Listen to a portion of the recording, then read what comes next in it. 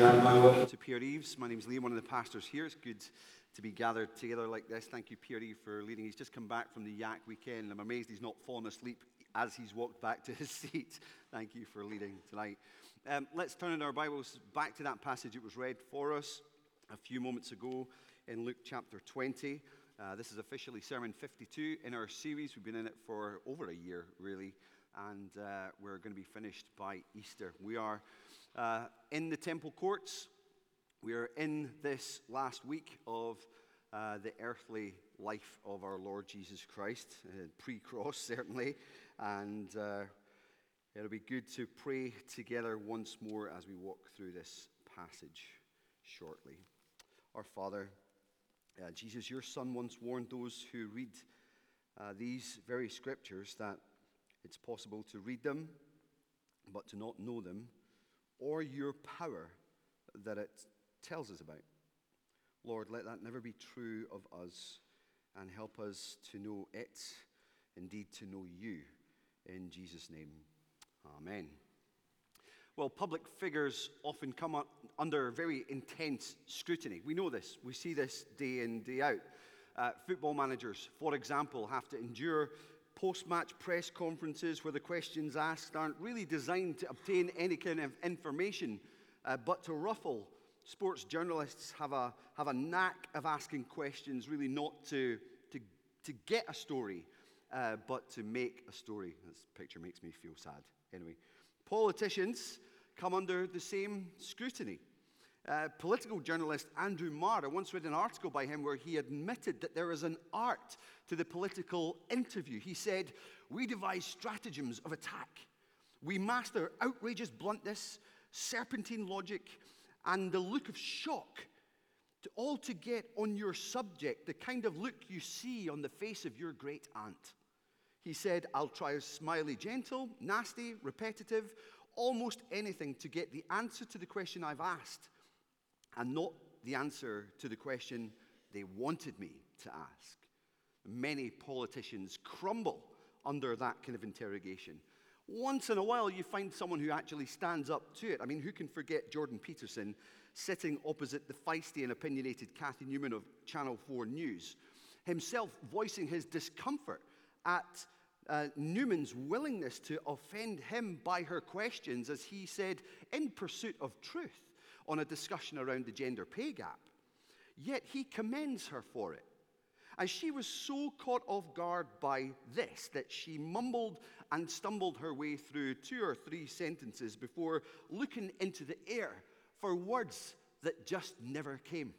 And classic TV moment, Peterson just goes, "Ha, gotcha." And he had. Now, public figures come under intense scrutiny, and the reason I'm starting with that tonight is because what we see in our passage through a raft of different episodes in this time at the temple court is that Jesus himself is coming under scrutiny. He is coming under the intense scrutiny of different religious leaders. He's basically in their backyard. He's in the temple courts, as chapter 20, verses 1 and 2 remind us.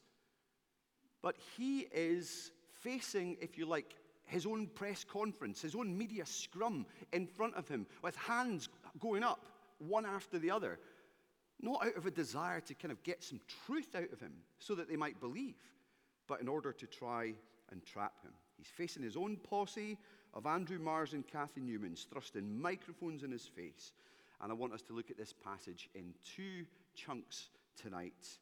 Verses 20 to 44, first of all, Jesus under scrutiny, and then verse 45 through to verse 4 of chapter 21, where Jesus turns the table and puts the religious leaders under scrutiny. So 1, Jesus under scrutiny. Verse 20 really picks up where Dan left off last week. This is the same occasion, as I've said. Verse 19 tells us that it's the teachers of the law and the chief priests who are the ones, in verse 20, keeping a close watch on Jesus, because they basically know that this parable of the tenants that Dan preached through last week is about them. So what do? They try to set a couple of traps, as verse 20 says, hoping to catch Jesus in something he said in order to try and hang him by his own words and ruin his reputation, or worse. So in verses 21 to 26, we have the first trap that's set. It's a political one. The journalists on this occasion are, as the text calls them, spies. People who are going under the guise of being interested pollsters or keen supporters of this one who, as they say in verse 21, speaks and teaches exactly what is right and doesn't show partiality and teaches God's ways that are all in accordance with the truth. It all sounds lovey-dovey. But they're not fans. They're fake. Matthew and Mark give us insight into this group, and they tell us that it's made up of Herodians and disciples of the Pharisees. And that's a most unlikely coalition. They're at opposite ends of the political spectrum. Herodians actually supported Roman rule. It worked out well for them, but the Pharisees definitely didn't. But here they are, together, zeroing in on their target. And what's the question? Is it right to pay taxes to Caesar or not? Now, taxation is a big issue in any society. Societal unrest can often hinge on just how much a government chooses to tax its people. I was a kid when the poll tax riots took place in the 1980s. I remember bailiffs coming to my door, not for me because I wasn't a taxpayer. It was a scary time. Reports on the news of riots in Princes Street and so on. It was a political disaster, really, hated by the people. But the reason I'm saying that is because the imperial tax in Israel, in Jerusalem, in that day was hated even more. And it wasn't because of the amount of tax that was deducted. It was only 1 denarius once a year. That's like 1 day's wages for a laborer. You think, I wish we were taxed that much. But it was the coin itself that they hated. It was what it represented. Because that coin itself and the image that it bore was basically a symbol of their subjugation. This is the coin, this is the tax that paid for the soldiers who are occupying their land. This coin, of course, had a blasphemous inscription as well that basically said that Caesar himself was divine. They detested it. But here's the trap that they've set. And this coalition think we've absolutely got him. Because if Jesus says, don't pay, the Romans snap the cuffs on him and put an end to this insurrectionist.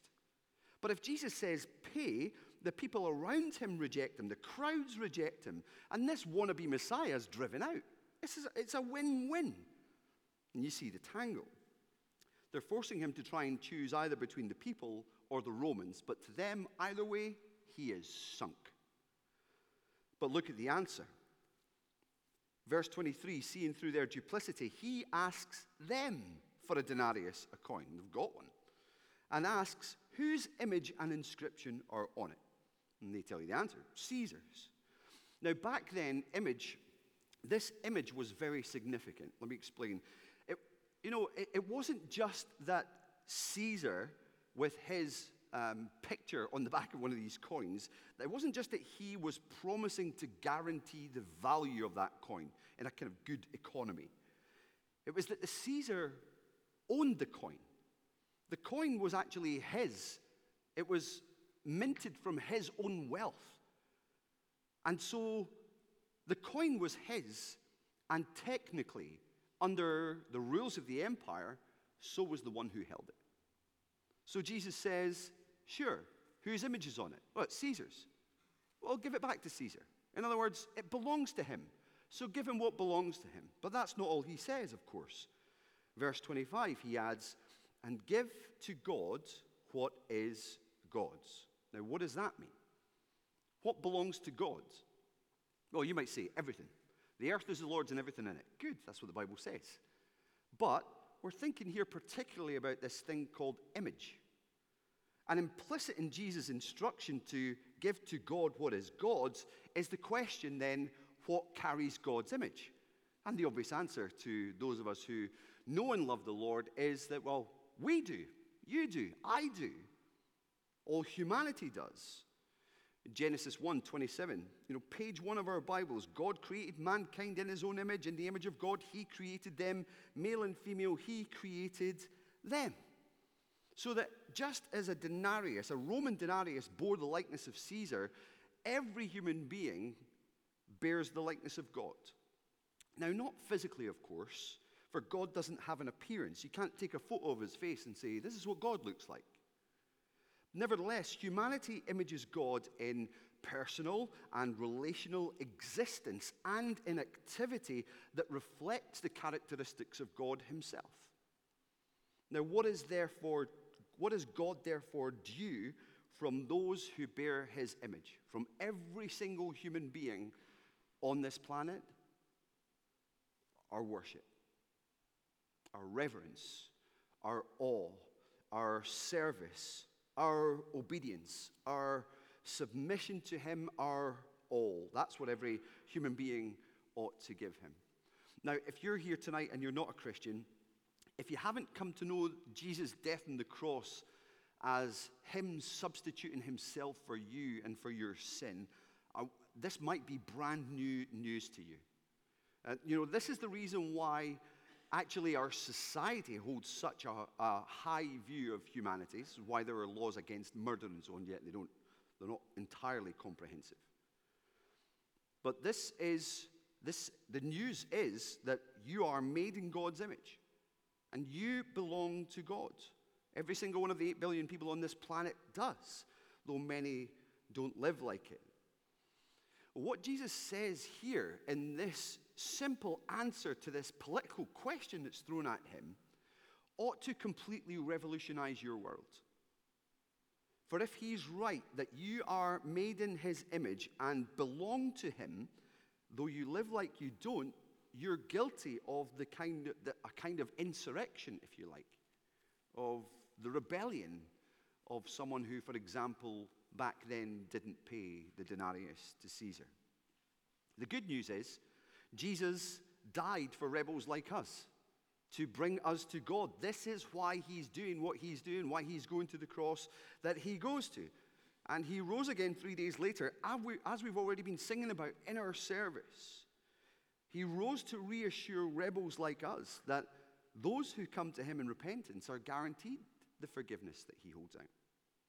And that those who repent and believe are restored in that image, bit by bit, more and more into the likeness of Jesus, carefully, painstakingly, like the restoration of a decrepit painting, until that day when he returns, or we die, whichever comes first, and we'll be made fully like him. My encouragement for you is to find out more about this. Come to him. Trust in him. Come and find out more. Our Hope Explored course, as we've just been praying about a few moments ago, is still running, and there is another session this coming Friday night. It doesn't matter if you've not made it to the first two. You're still very welcome to come to that session there. You can sign up for it down at the Connect corner. Or if you want to find out more by reading a bit more of God's Word that we're looking at tonight, there are Mark's Gospels down at the Connect corner as well. Pop down there after the service. The folks there will be happy to give you one. They're free. You don't have to pay for those. But what about for those of us who do believe?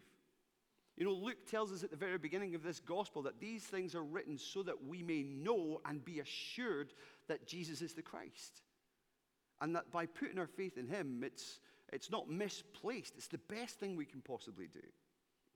Well, as those who bear God's image, we are those who value human life and tell those in whom the image of God is broken that the gospel restores it.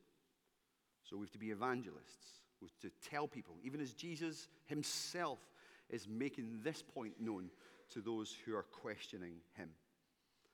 And as those who are being conformed more and more to the image of his Son, we make sure we give to God what is God's, friends, don't we? That is our lives. And we must take care to be prayerful and to speak into one another's lives, because if you're anything like me, it is perilously easy to become so self-focused, to think that everything revolves around us or everything is intended to serve us and our joy, but it's just not true. That's the kind of mentality and attitude and faith even that makes us like the Pharisees that are condemned at the start of chapter 21. We'll get to that. So this is a beware as well. Now, how did the spies respond to Jesus' reply to their political dilemma? The text tells us that they were astonished. They did a Kathy Newman looking up for the words but they never came. They were silent. This is Jesus. Ha! Gotcha. But that wasn't the end of the Inquisition, of course. If you look at 27 to 39, here come the Sadducees. Their hands up straight away with a theological trap. Now, who are the Sadducees? It's important to know this. They were part of the religious establishment of the day, but they were wealthy aristocrats. Many of them held priestly positions in Israel at the time. Along with the Pharisees, they made up the ruling council of the Sanhedrin and so on. But Jewish historians, Josephus in particular, reports about this particular sect called the Sadducees and explains how they are very unpopular, they're harsh, they're very overbearing. But they were theological liberals as well. To a Sadducee, only the first 5 books of the Bible were inerrant and infallible. That's why they punt this question to Jesus. They rejected any teaching about the afterlife or resurrection, the very subject of their question, because they reasoned that in the first 5 books of the Bible, well, you just don't find anything about resurrection or life after death or anything like that. So they dismissed it. So they didn't believe in a resurrection. That's why they were Sadducee. I'm sorry. That wasn't in the notes, and I knew I shouldn't have done it. So the question. Okay, the question is basically this. The scenario that they offer. The scenario is, which of the 7 husbands gets the wife in heaven? Okay? And here's the scenario. It's an elaborate scenario. It's all tied to this thing in Deuteronomy 25 called levirate marriage. I'll not go into all the details of it. It sounds kind of weird to us. But in a time when there was no kind of social welfare or support for the least in society, such as widows, women who lost their husbands before they had kids were to be married to the deceased brother in order to continue the family line and make provision for the family. That's basically it. So the Sadducees come with this in mind and present what they call what they think is a watertight dilemma. So a man dies without leaving any heir. His wife marries the dead man's brother, but he also dies, so the 3rd brother marries the wife. Same thing happens to brother 4, 5, and 6. And surely the 7th brother, standing at the altar, is hesitating because this woman's clearly an axe murderer or a terrible cook or something crazy. Anyway, he says, I do, then he dies, and then she dies. That's the scenario. But here comes the question. Whose wife will she be at the resurrection? Who's she going to walk hand in hand with in the new heaven and new earth when that time comes? They're no doubt looking pretty chuffed at themselves for the question that they've constructed. Sadducee fist bumps all round. But the answer comes in 2 simple parts. In verses 34 to 36, Jesus says, firstly, you don't know what you're talking about. The Sadducees think that life after death is somehow just this, that the life after death that's presented and taught by people who believe it is just a mere continuation of just everything that there's been in this life. That the relationships that we have here continue later. That the institutions necessary for the continuation of life in this world, like marriage, will be necessary in the next. But that's not true. There'll be lots of continuity into the new heaven and new earth. Lots of continuity at the resurrection. But there's discontinuity too. Things are different. And Jesus says, first of all, the first thing that's different is that marriage isn't forever. It's only for this life. In this life, we need it to fulfill the creation mandate, to fill and to subdue the earth. In this life, it is vital to a healthy society. But marriage isn't forever. But Jesus says, you are. You are. You are forever. Verse 36 says, at the resurrection, people can no longer die, for they are like the angels. Oh, that's another problem. The Sadducees don't believe in angels either. So has Jesus just put his foot in his mouth, or is he being very deliberate? Well, he's underlining the truth that the Sadducees and all who deny an afterlife miss. That we, being like the angels, will live forever. And that we, like the angels, won't marry, but serve God with our all, with everything, all the time, Doing his bidding will be our greatest joy and delight. How is this possible? Well, the text tells us they are God's children, since they are children of the resurrection, which is just a kind of short way of saying they're children of God through adoption and heirs with Christ of the eternal life that's in Christ Jesus. That's what's ours. Those who know and love the Lord Jesus Christ are God's children and are therefore children of the resurrection. You're that, even before the resurrection has happened. That's such a wonderful text. Children of God through adoption. Ephesians 1 tells us that we're adopted because we're redeemed. Ephesians 1 also tells us that we're only redeemed because Jesus shed his blood. That's why he gets all the praise.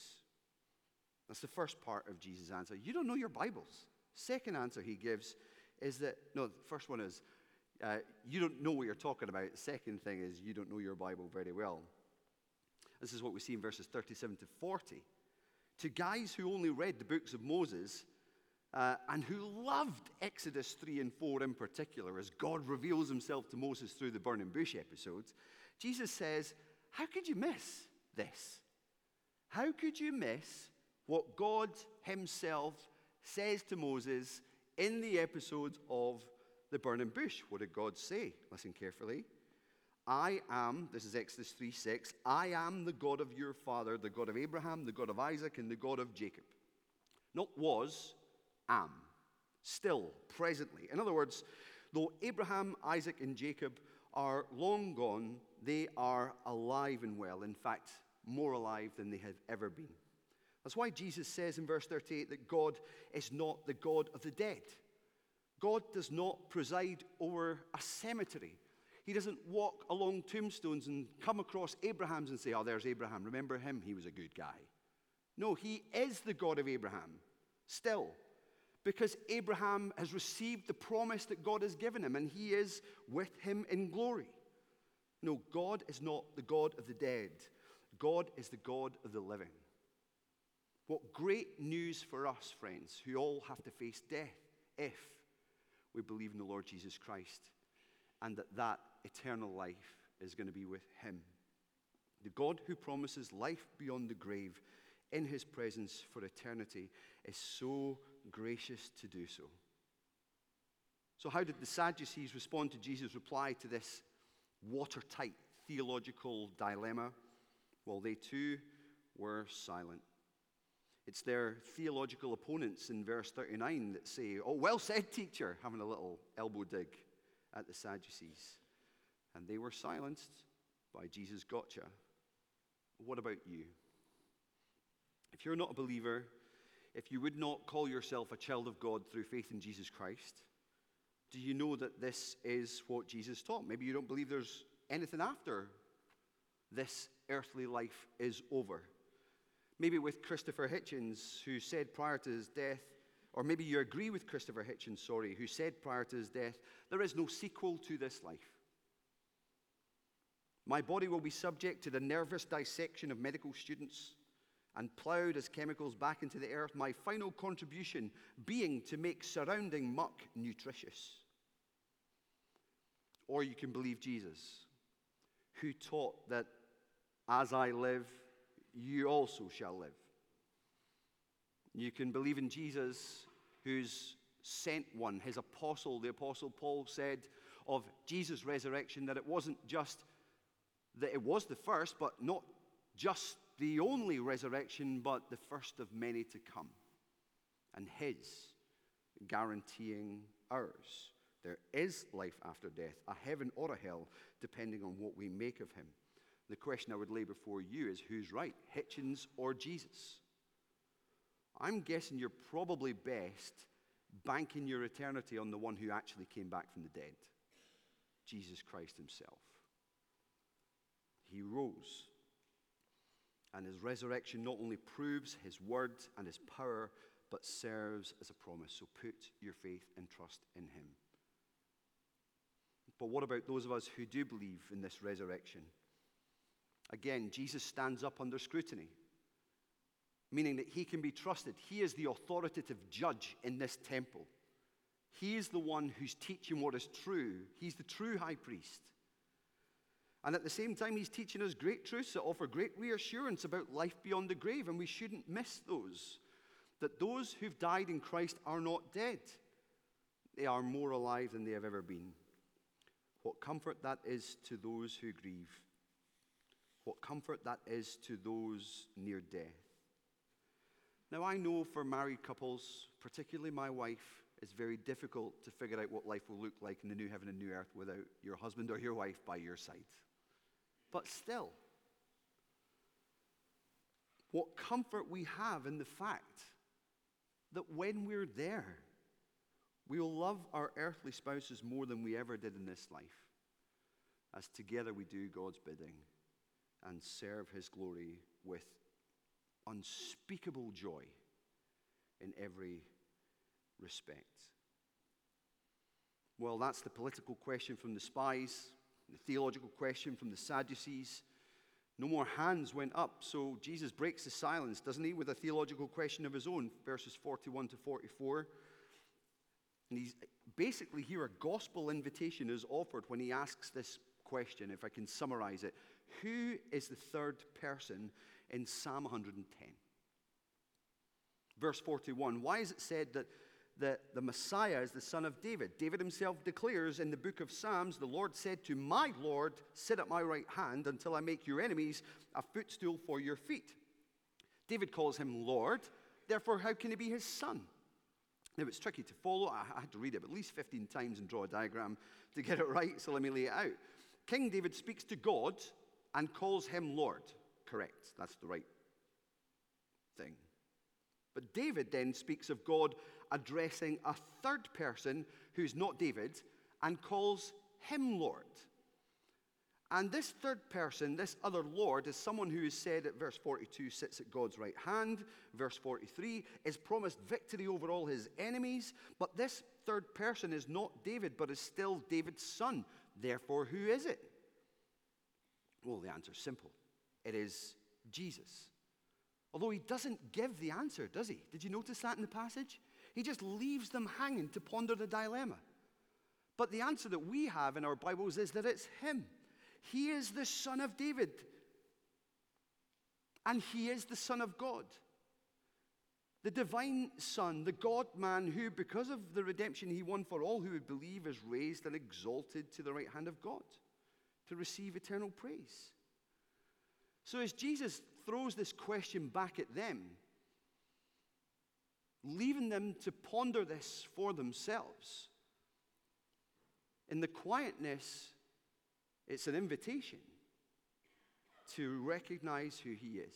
It's an invitation to identify Jesus truly as the Messiah King, God's promised anointed king from of old, who, as the Old Testament scriptures foretold, would be divine.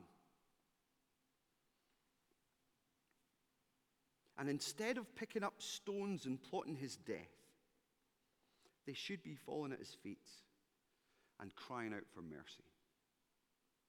But do they? Well, we know what's coming, don't we? There's every indication that these religious leaders won't. In the coming weeks, we'll hear them cry for his crucifixion. They'll lie, they'll beat him unfairly in a horrible, terrible mistrial.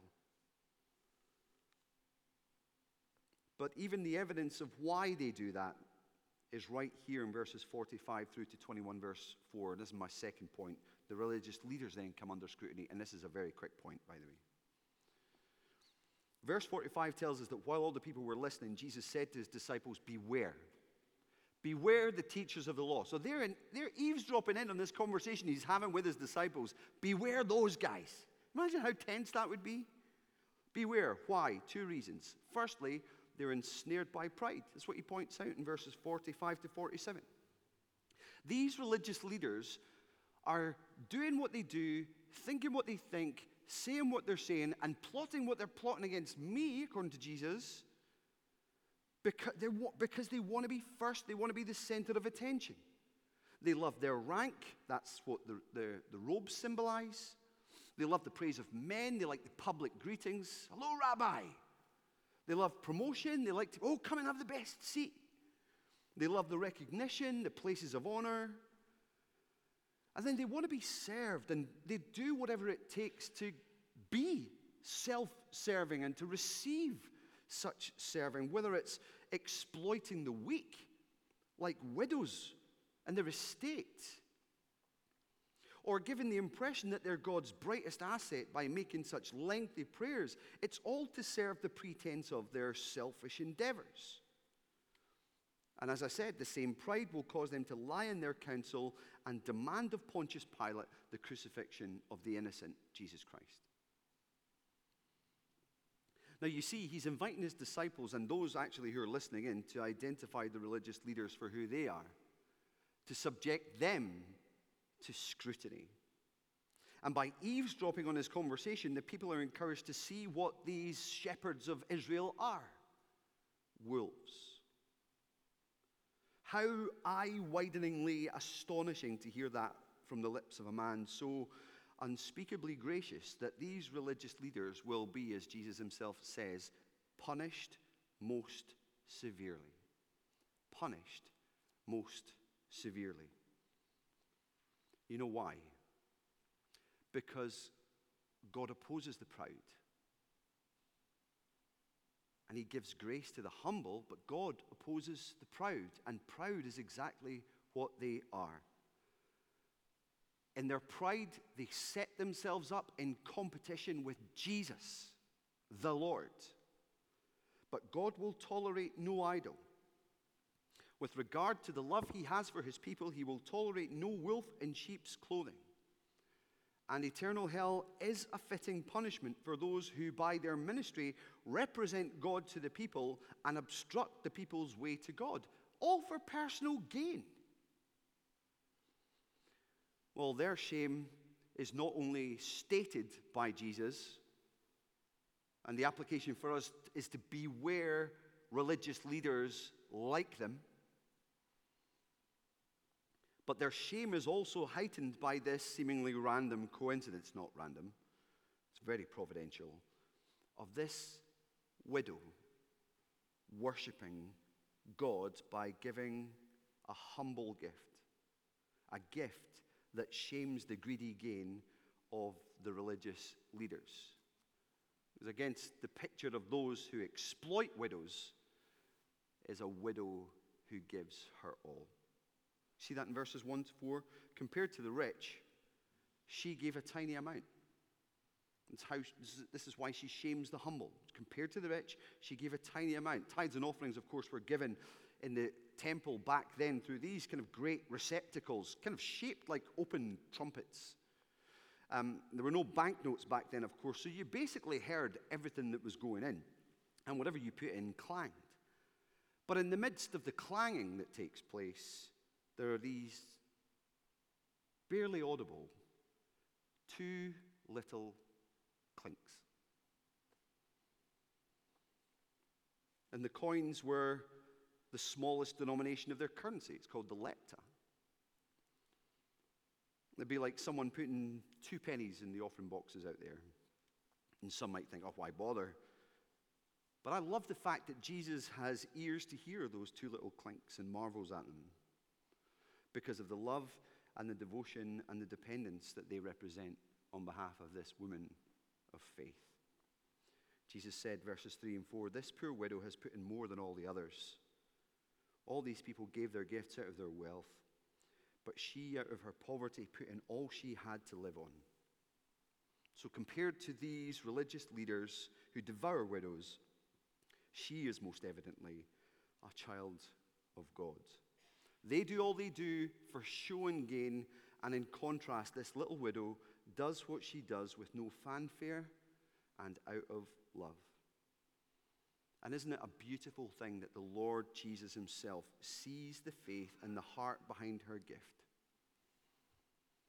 The Lord of salvation, the Lord of her salvation and her hope, sees her.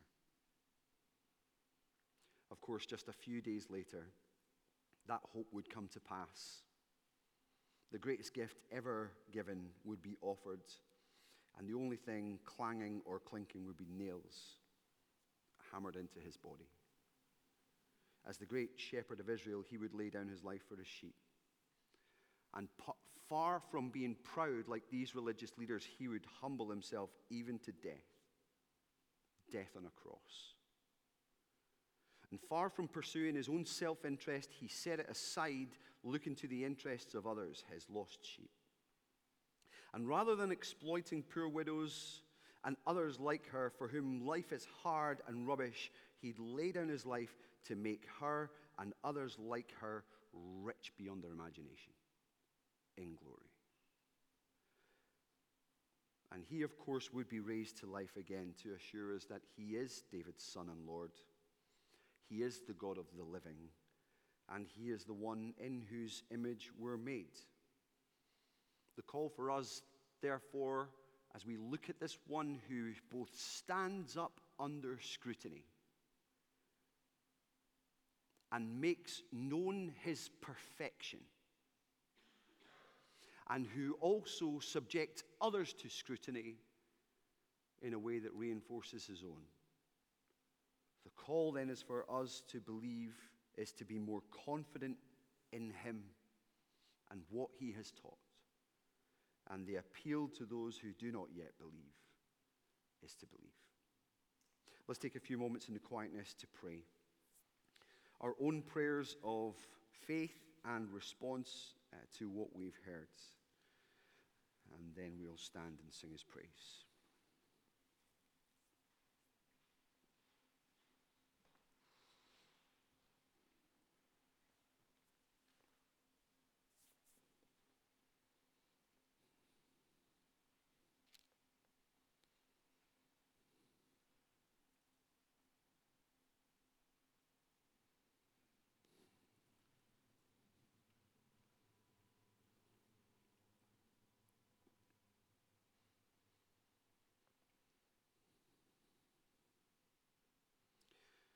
Our Father, it saddens us to see the Lord Jesus himself, the true Son of God, come under such scrutiny, and ultimately because of proud self-interest. We know the cross was the plan. He told us so, and we saw it in Luke 9 and Luke 17 already. But it's so sad to see so many reject. It reminds us that today the same is true. Many reject him and his teaching. Our prayer is that you would help us to not only have confidence in ourselves, in him, and all that your word says, but that we might be those who, in conversation with others, do so with such confidence and assurance, knowing that your words, your person, your truth stands up under scrutiny.